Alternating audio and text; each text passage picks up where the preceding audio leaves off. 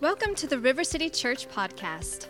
Our prayer is that this message would inspire and encourage you, build your faith, and point you to the life-changing love of Jesus. May you enjoy the goodness of God as you follow him today. Hi, everybody. Good morning. Some of you are actually having a good morning, and one of you actually chose to say something about it, so that is good. We can do that. That's good. I am Jason. I am the lead pastor here, and you are here on a very special Sunday. Today is the Sunday where we begin our summer series, and it's important to know as we go over the next several weeks, we're starting a series today called No Other, and it's going to be about something, it's super important. It's crucial. This is a thing I believe that if we don't kind of tackle and wrestle and unpack and try to see what it looks like in our lives, we will have kind of a diminished experience of the Lord. But what's very important is that we remember where we've been this year. We've spent all year this year talking about love, the fact that God is love. But I think what we've uncovered over the last, 1,000 weeks, however many it's been that we've been doing this, what we've seen is that it's not like the soft romantic comedy kind of love. It is love that is gritty. It is love that is fierce, that gets involved. It is love that moves and acts and saves and redeems and restores. And over the next several weeks, as we hear from our teaching team, we're going to see some of the things that it restores us from and some of the things that we can actually cling to that will keep us from experiencing everything that God has. But it's all predicated on the fact that God is wildly in love with you. And in fact, every week, every time we gather, that is our confession. We say that together every week. Our confession is we say, we are badly broken. Yes, you are. Grace and peace to you. So as we launch that, we have a great opportunity to hear from a voice. It is my younger brother. He is a couple years younger than me, but he is astounding and wonderful, and I am so proud of him. He has, up until very recently, he has pastored a church. He has been in youth ministry. He has done all sorts of ministry. He is now serving with an organization called Our Daily Bread in San Antonio. It's fantastic, and it's wonderful. And my brother Aaron is an all-around just fantastic and wonderful guy. And here's the thing. I have heard his message today, and it's for us, and it's important, and it is good, and it is encouraging, and life-giving, and hopeful. So we're going to see a quick video, and then he is going to come, and when he does, will you welcome him and let him know that he is loved, and then open your heart for what he has to receive us, because I believe it's from the Lord today. So let's watch a video, and then he'll come. I just want to know why you stressed younger brother and not little brother, Jason. I got some thoughts. We can talk about that later. Hey, it's great to be with you guys. I just love what God is doing through your church. My experience with River City, New Braunfels goes way back to the beginning. Like in 2006 or 7 maybe, we were at River City Community Church, and we had this crazy idea to plant a video venue. And so I was with a core team of people that I was on staff there, and I came out, spent a couple of Saturdays turning an old sausage factory into a church that served you well until just a few months back, and now here we are. And watching what you guys have been for my family, for my brother and his wife, has been such an encouragement to me. But just watching the way God has used you guys in your community has really been an incredible thing. So it's always an honor to get to talk with you. And I loved the God is Love series that we did, walking through that, because that's such an important concept for everything else, is having a right understanding of who God is and the way he moves towards us. I think it's easy sometimes to think that we have this God who is, kind of this like angry scorekeeping God. But when we understand that his character from the beginning until now is that God is abundant and generous and good to us and is bathed in love, then it makes some of the hard stuff we have to talk about a little easier to get our brains around. It's crazy, though, because it's super evident that God is abundant. If you go back to the creation of the world, I love when I'm traveling and you see the beauty of creation. I always have this thought, like, God could have made it all two-dimensional and black and white and flat and without smell or feel, and we wouldn't have known the difference. That's just the way it would have been created, but instead he makes it lavish and beautiful and tasty and makes birds sing, and then he gave us these little glory receptors to just receive it all and process it. And like, he didn't have to do that, but he did because he's love and he's generous, and that's his character. And it creates an interesting dilemma, though. His creation is so beautiful that we oftentimes end up getting things backwards, right? And so Paul explains in Romans chapter 1 that they, talking to God's people, and by extension us, he goes, they traded the truth about God for a lie. They worshiped and served the things God created instead of the Creator himself. And so what begins to happen is God provides for us in this abundant, inexplicable way, and we begin to appreciate and worship and celebrate creation rather than seeing creation for what it is, which should be a worship accelerator of the one who gave it all to us, right? And so what we call that when that happens, when we begin to get misplaced worship and we begin to create for ourselves other things, when we worship the created over the Creator, we call that idolatry. We're raising up idols. And this has been the problem that has plagued us all throughout Scripture. This was the original lie of Satan. God has created the earth and everything in it, and he's told Adam and Eve, you can eat from anything that I've created, except there's this one tree in the middle of the garden that I'd ask you not to touch. And Satan shows up and says, you should want that tree because it's really good. And so what happens is we shrink our view of the goodness of God. And so we go from looking at all that he has provided to looking at this very narrow, small thing that he has for some reason asked us to trust him in. We have a hard time doing it. We have created this idol. We miss the bigness of creation for the smallness of created. I had an experience with this in 2017. You've heard my brother, we're big baseball people, big baseball fans, specifically Astros fans. And so 2017 was a big year for us. And if you're a Dodgers fan, just sit on it, okay? We didn't cheat you out of anything. You just weren't as good as we were, and that is. But this weekend, you are so much better than us, and so I will give you that. If you're a current Astros fan, you know why I say that. But I had the opportunity of a lifetime for a lifelong baseball Astros fan. 2017, we win Game 6 of the American League Championship Series. It's coming down to a decisive Game 7 against the Yankees. I get a phone call at 11 o'clock at night the day before Game 7, and a friend of mine goes, dude, I came into a ticket for Game 7, and I want you to have it. Oh my gosh. So I drive, incredible seats. I'm sitting there watching it, and we get to the bottom of the ninth inning. It's about to happen. If you know Astros history, this is the Lance McCullers 27 curveballs game. Everything's electric, and it gets to the place where we're down to the final out, which ends up being a fly ball to George Springer in center field, and we win it all, and the place erupts. But I have, as this is going on, as we're nearing that final play, I'm wondering, what is everybody else's experience of this moment? And I look around me and I see some 40,000 people doing this. And I realized, holy moly, we have this beautiful game in 3 dimensions in front of us, and we are watching it through. The guy next to me, I'm like, at least clean your camera before you lose yourself in that thing. We're watching it through this tiny, shrunk down version of beauty. And as I began preparing for our talk this morning, I felt like, dude, this is the idol dilemma. That's what Satan is inviting us into, to miss the bigness of creation and to instead try to process it all through this shrunken lens. The idol dilemma continues through the Old Testament, right? God leads them miraculously out of slavery to the Egyptians, keeps them alive in the wilderness, leads them in defeat against incredible foes. And then the Israelites begin to look around at all the other nations they defeated, and they go, they have a king. God, I think we want a king. And God's like, I'm your king. And they're like, I know, but we want one of those type of kings. And it's, again, we're shrinking down. And it's not about what God has abundantly provided. It's about what we perceive as lack. See, they had erected an idol for themselves of power equals security. And so they shrink it down. And then we move forward, right? And even Jesus shows up and he's like, listen, I've come to redeem, to seek, and to save that which was lost. I've come to fulfill the law. I've come to set you free. And they go, that's really, really great, but we wanted a politician. Do you know any? We had shrunk the vision down.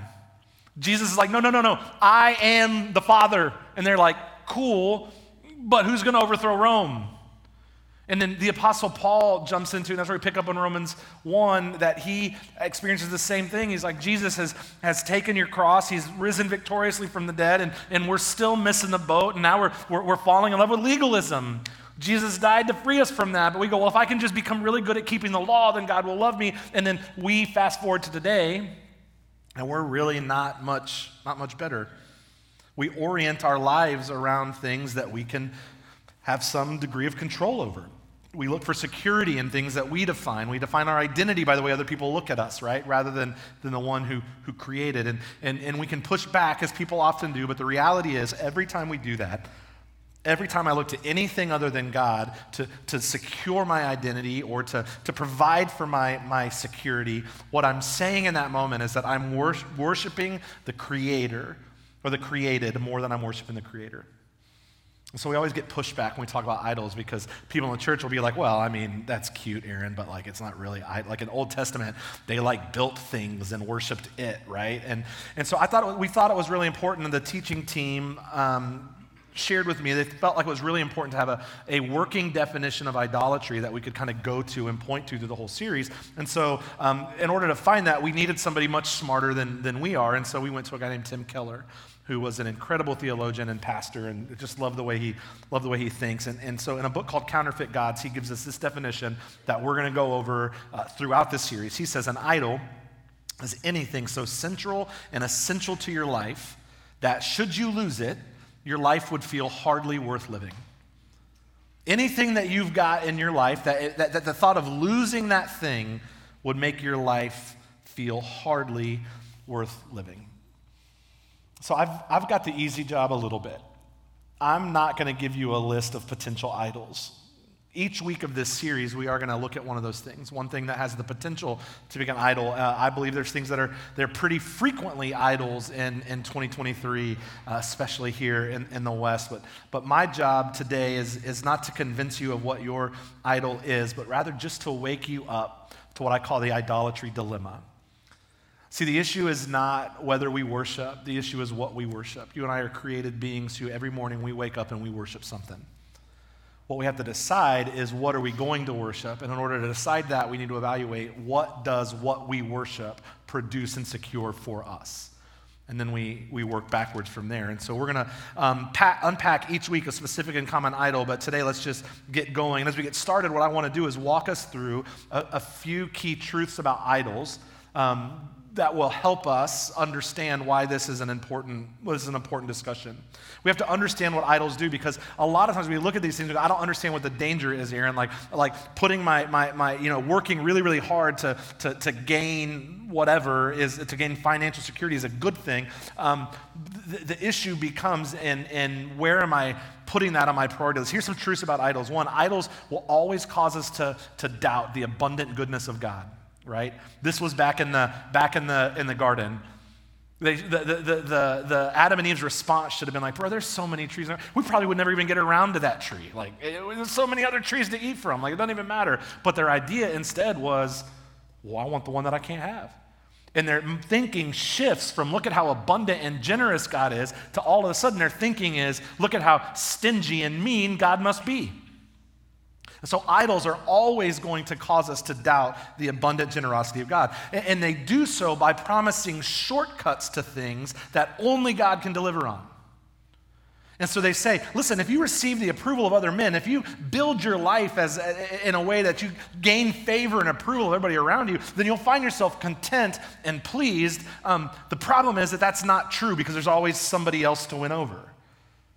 Or I'm going to have enough wealth that I don't have to worry about anything. Well, anybody who has invested or put a lot of attention and energy into the financial markets over the last few years, I think would be able to articulate for us today that is at best a very shaky and unpredictable idol, right?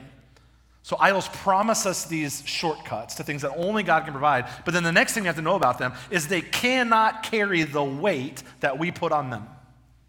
They cannot carry the weight that we put on them. They break down under that pressure. We drive a lot, so I drive we made the shift to hybrid vehicles because, when I say a lot, we just had new tires put on one of my cars. That one car, we did 42,000 miles last year. So we made the shift just so that we could afford to do anything else. I drive a 2019 Honda Insight, like an Accord hybrid.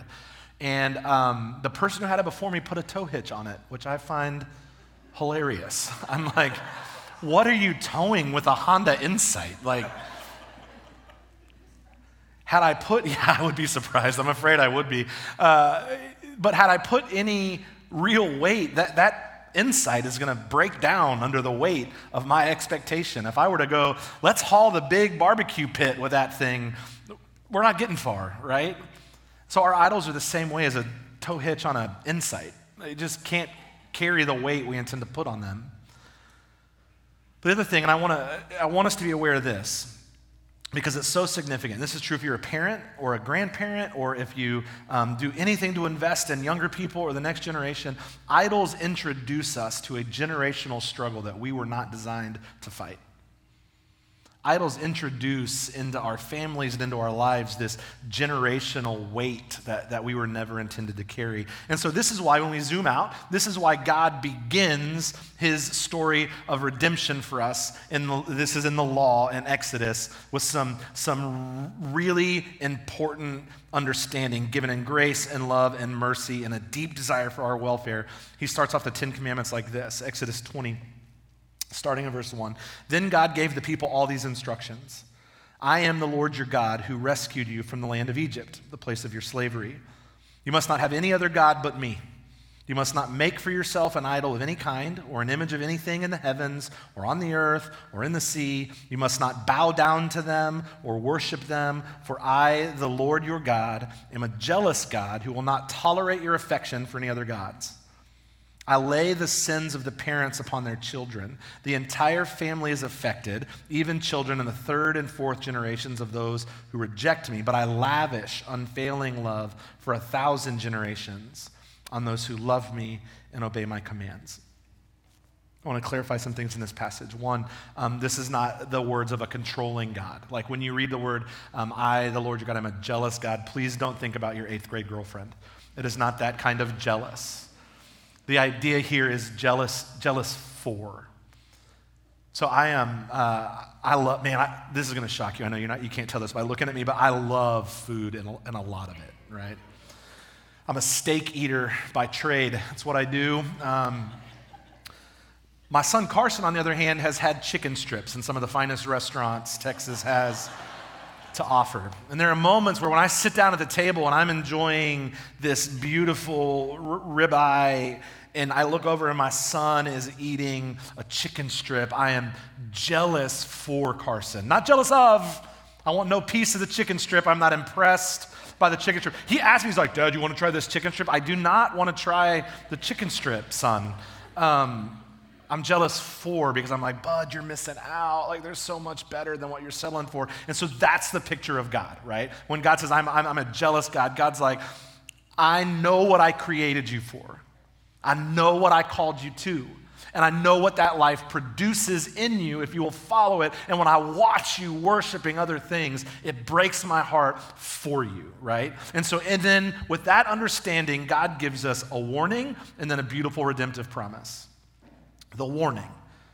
It says that I will lay the sins of the father onto the sons down to the third and to the fourth generation. This is the warning. Now, you got to understand, Scripture, this passage is written in Hebrew, later translated to Greek, later translated to English like in the 16th century, and then later translated into modern English, and then later translated into multiple translations. And so I bring that up to let you know, sometimes there are passages where we did the best that we could with the words that we had to explain really complex and nuanced languages.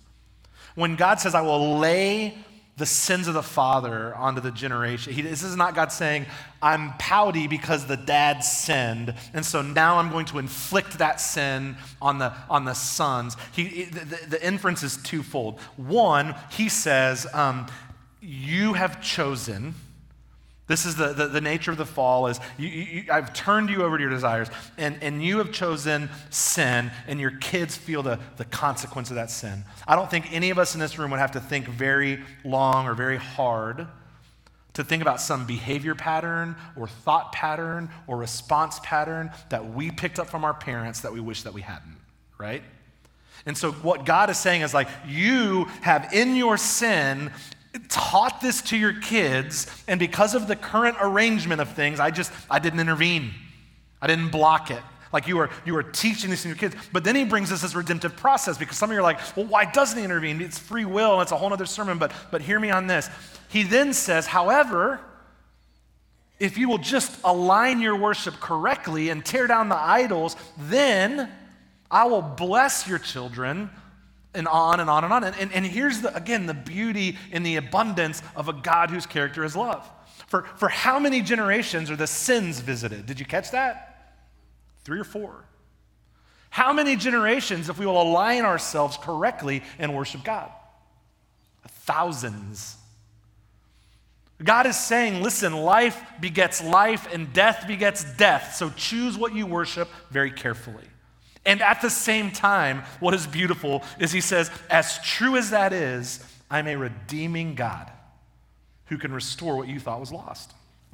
And so here's what I suspect. My guess is that none of us are ever fully convinced that our idols can do what they say they're going to do. I think most of us at some point, we have built our lives worshiping and surrendering and sacrificing for other things like identity and indulgence, for work, for finance, for whatever it is. And yet we still have this nagging sense that surely there's something more. Surely this can't be all that there is.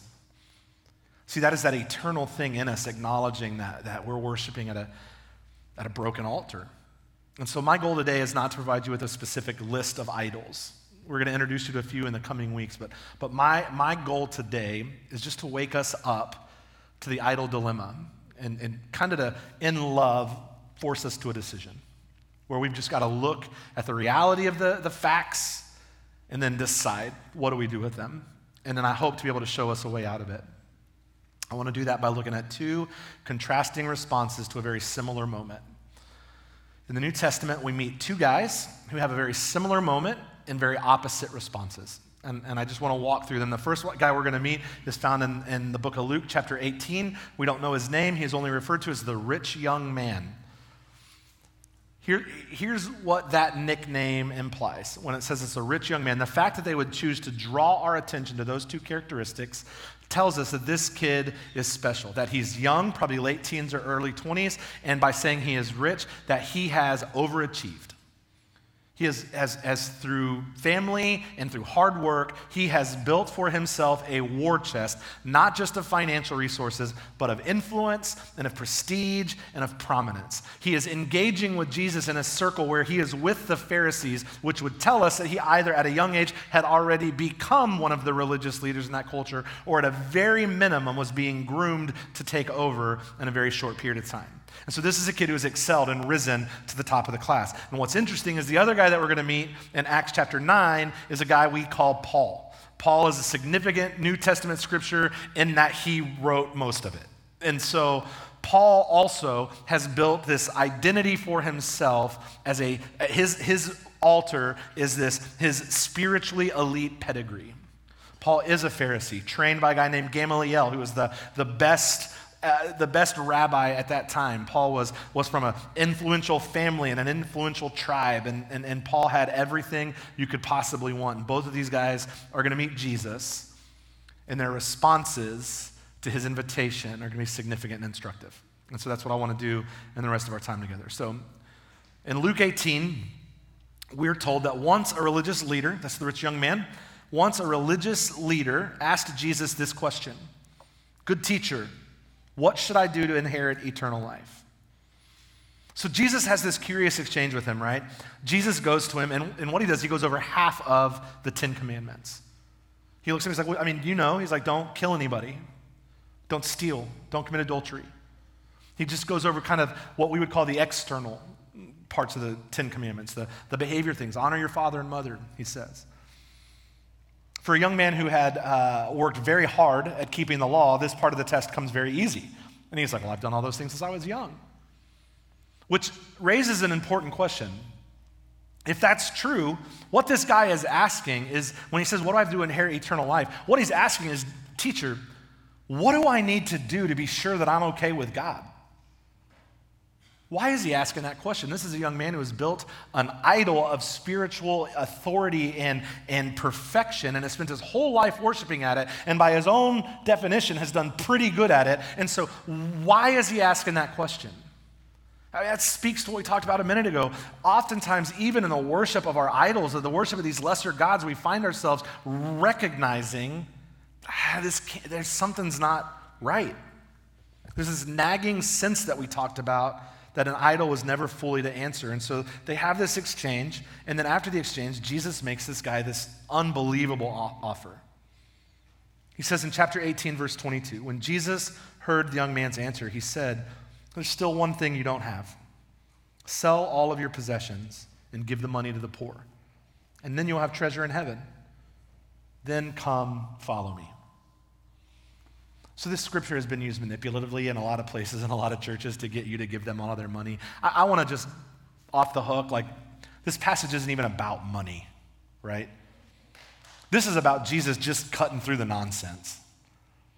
This is Jesus sees that man's idol for what it is and just gets right to it.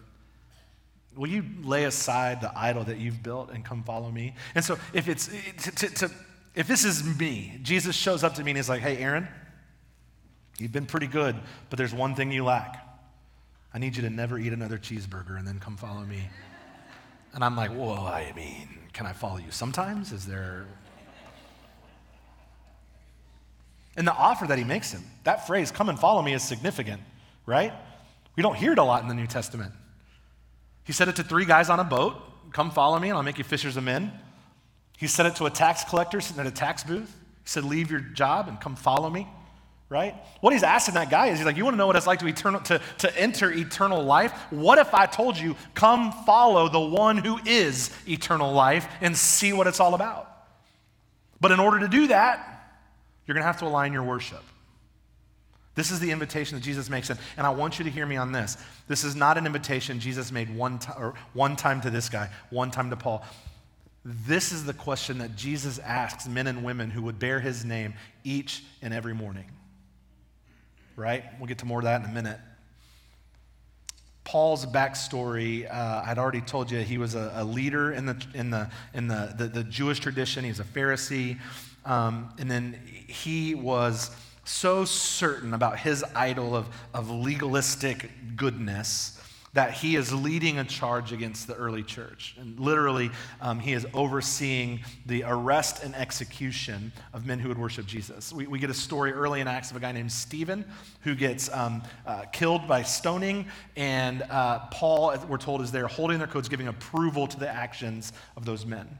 And then from there, he heads out, heading towards Damascus, and his mission is to arrest and kill the apostles and any who would follow their way. And along the way, he too has an encounter with Jesus. Verse 3 of Acts 9, as Paul was approaching Damascus on this mission, a light from heaven suddenly shone around him. He fell to the ground and heard a voice saying to him, Saul, Saul, why are you persecuting me? Who are you, Lord? Saul asked, and the voice replied, I am Jesus, the one who you are persecuting. Now get up and go to the city, and you will be told what you must do.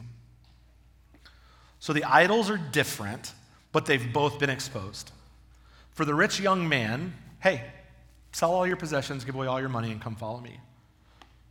To Paul, hey, set aside your identity. Set aside your reputation. Set aside your learning, and come follow me. Different idols, but they're both shown. And what Jesus is saying is like, these are the shackles that you wear that I want to liberate you from. Jesus offers them the same offer. Lay them aside, come with me to change the world. And that's the idolatry dilemma. There are these moments, day after day, where we are shown the idol that we've been worshiping. And Jesus says, Can you imagine that life could be better without that in it? Could you imagine that if you would follow me and look to me, that it could be even sweeter? We are asked to walk away from that and follow Jesus. And apart from a decision to surrender to him in the first place, the way we respond to that invitation is the most significant decision that we will ever make. And so I want to look at the response of both guys. Verse 23 of Luke 18, the rich young man heard what Jesus said and became very sad, for he was very rich.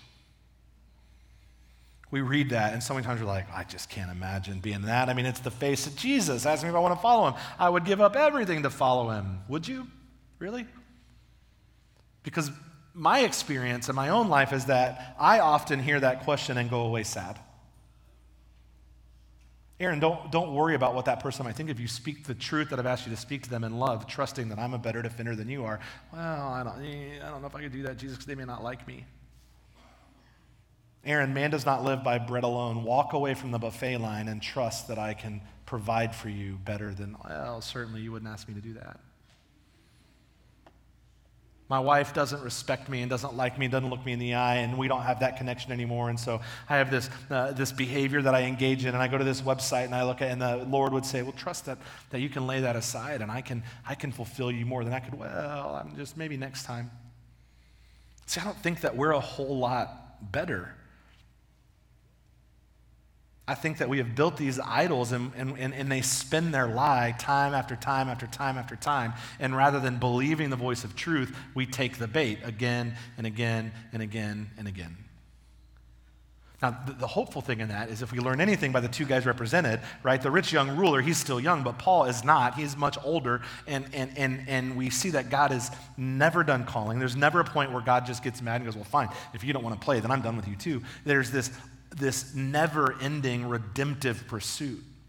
And so no matter where you sit today, the invitation of God today, just like the invitation of God tomorrow, will be, are you ready to set aside and come follow me? And here's the deal. Even when we say yes and we set that aside, we go along our way, and then we unintentionally begin to build altars again. And the beauty of God is that he asks us again the next day, hey, this is becoming a problem spot. Are you willing to tear it down so that you can be free? I'll help you do it. And we get to make that decision all over again, each time finding life. And so let's take a look at what that might be like. In Acts chapter 9, verse 8, we're told that after that experience, Saul picked himself up off the ground, but when he opened his eyes, he was blind, so his companions led him by the hand to Damascus. Simply put, the opposite of the rich young man. The rich young man is told, sell everything you own, give it to the poor, come and follow me. He goes away sad. Jesus says, hey, go into Damascus. I've got somebody who's going to tell you what your next life mission is, away from all that you put your hope in. And Paul says, let's get on the road. The different responses are, my idol is exposed, but how do I respond to their exposure? The rich young ruler, if we go back to our definition of worship, an idol is anything so central and essential to your life that should you lose it, your life would feel hardly worth living. The rich young man says, I can't imagine life without that thing. Paul says something quite different. And in fact, in his letter to the church in Philippi, he gives us some insight into what his mental process was like in that moment. Philippians chapter 3, starting in verse 4, Paul says, he identifies his idol. If anyone else thinks he has reason for confidence in the flesh, I have more. There it is. That's the idol. I'm a good dude. That was my idol. I was circumcised on the 8th day, of the people of Israel, of the tribe of Benjamin, a Hebrew of Hebrews. As to the law, a Pharisee. As to zeal, a persecutor of the church. As to righteousness under the law, blameless. Paul said, my idol was, I did it better than you. I did everything written about being holy. And then he says, but whatever gain I had, I counted as loss for the sake of Christ. Indeed, I count everything as loss because of the surpassing worth of knowing Christ Jesus my Lord. For his sake, I have suffered the loss of all things and count them as rubbish in order that I may gain Christ. So here's the decision point that we've got to get to. When Jesus speaks to you in the coming weeks, if he hasn't begun to do so already, about the idol that you've built to take his place, will you go away sad, or will you consider life not worth living if it's not lived with the surpassing greatness of knowing Christ your Lord? Over the course of this series, our desire is to lead you to that moment, is to get you to the place of the idol dilemma, to stop viewing the beauty that God has created through this shrunk down two-dimensional lens and begin to see the beauty and the purpose of the life that you were created for. To consider real beauty. But here's the thing, we cannot make that choice for you. We cannot make that choice for you. You are going to have to make it. And listen, I don't believe in being dishonest, and I don't know if they'll ever invite me back to speak again, so I'm just going to level with you right out of the gate, right? It ain't going to be easy. When you decide, I'm going to just start tearing down idols and I'm going to live just alone for Christ, it is not going to just be sunshine and unicorns, friends. The world's not going to understand. They're going to think it's ridiculous. What do you mean you hope your identity is in Christ? What do you mean you're willing to? What do you mean you don't care about? What do you mean you prioritize? The world's not going to get it. In fact, they're going to tell you you're crazy.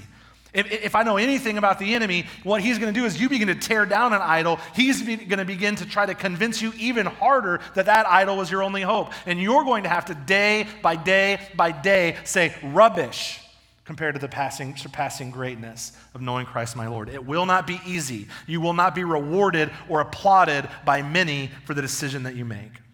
So the question that I want to pose to you as honestly and as lovingly as I can is, will you make it anyway? Is knowing Jesus enough?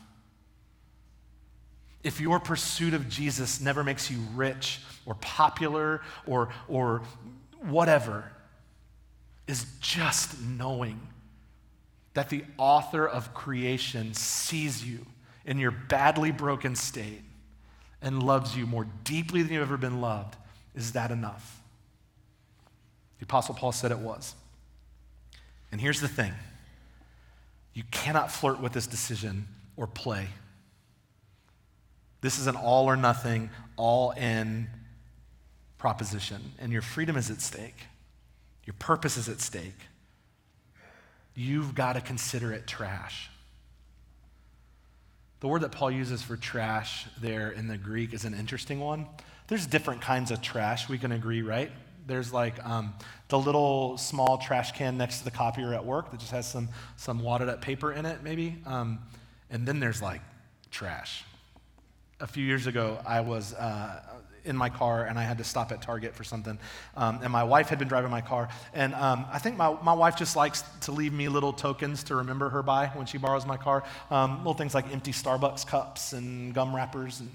And so I was in my car and was going into Target, and I gather up all of the things, and I've got them in my hands, and I've got my keychain is hooked on my pinky, and so I'm going in, I'm walking up to the door, and outside of the door, and this is like late July, so it's like 600 degrees, and I'm walking up to it, and I dump everything in, and then I go inside the store, and I do shopping, and I come back out, and I get in my car, and I don't have keys. And it didn't take very long for me to know just what happened to them. I was like, I have thrown away the only key that exists to my vehicle. And so I knew what I had to do, so I walked back up, and I'm like, I'm about to have to dig through the trash at Target in July at 3 o'clock in the afternoon, and so I'm like taking the top off, and I start digging, and it's humiliating. People are like walking by, like throwing change at me. They're like, poor guy, get yourself a drink, man. But I'm digging through, and this is stuff you can't make up, man. There's like a dirty diaper on top, and I'm having to like move it, and there's like just food and gross, and it stinks, and I'm like elbow deep in it, and I finally, keys are heavy, right? So they sink, so I had to like work for it. I get it, and it's like, oh, I had to go in and wash myself. Like, can you take a shower at Target? Is there room for that? But in all seriousness, as I left, and I'm walking back to my car, the Lord put this scripture on my mind. He's like, you've built your life around a whole lot, Aaron, but it's no more appealing than what you just dug through. And so that was a decision I had to make.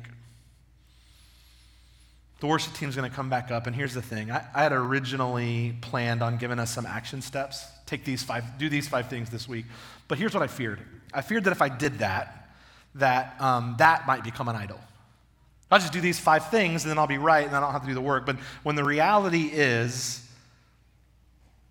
that what actually matters is that we get to a place where we consider nothing better than gaining Christ. And so I thought the best way to end our time together this morning would be to, in a physical way, to fix our eyes on Jesus. And so we're gonna end with a time of worship. But during that time of worship, I want to invite you to allow the Holy Spirit to do some significant work in your life.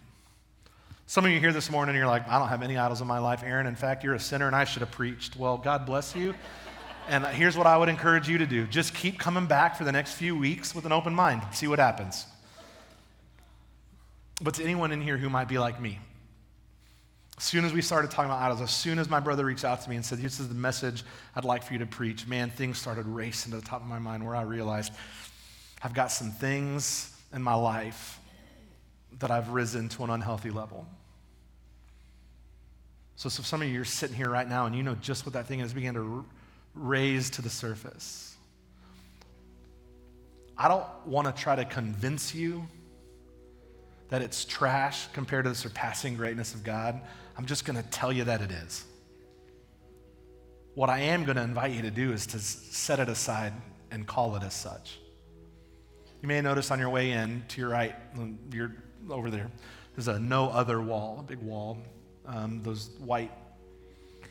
We want to give you an opportunity this week and each week of the series to take a step to lay down the idols, whatever is distracting you from Jesus. And so I'm going to ask the people on the end of these inside rows, there's little white baskets under your chair.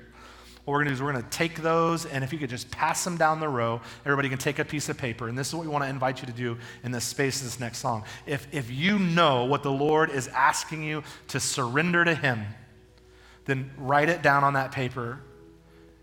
And we're going to ask you to take a difficult step, a physical step of getting up, walking into that wall, and laying it down.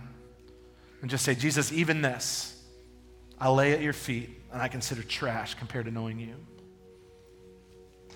And then just fix your eyes on the one who loves you. I'm going to pray, and then I'll come back up and close this in a minute with some other instructions. Also, during this song, we want to invite you over the course of this. We realize there's this tendency at times to make sermons something that we hear and we're inspired by in the moment, but then in the busyness of the week, it kind of fades into the background. We want to try over the course of this week to keep each other engaged in what's going on and open to what the Spirit wants to do. And so we've created a set of weekly devotionals for each weekday during the series where we will text you out like a thought prompt and some things to do to take this and root it deep down in your soul. If you would like to participate in that, then over the course of this next song, pull out your phone and text one word, text no other to the word 94 or to the number 94000, no other to 94,000. Let me pray for us. Jesus, thank you for your goodness and for your grace. Thank you for being a God who is so much greater than anything I can wrap my mind around. God, I confess to you my propensity to worship trash.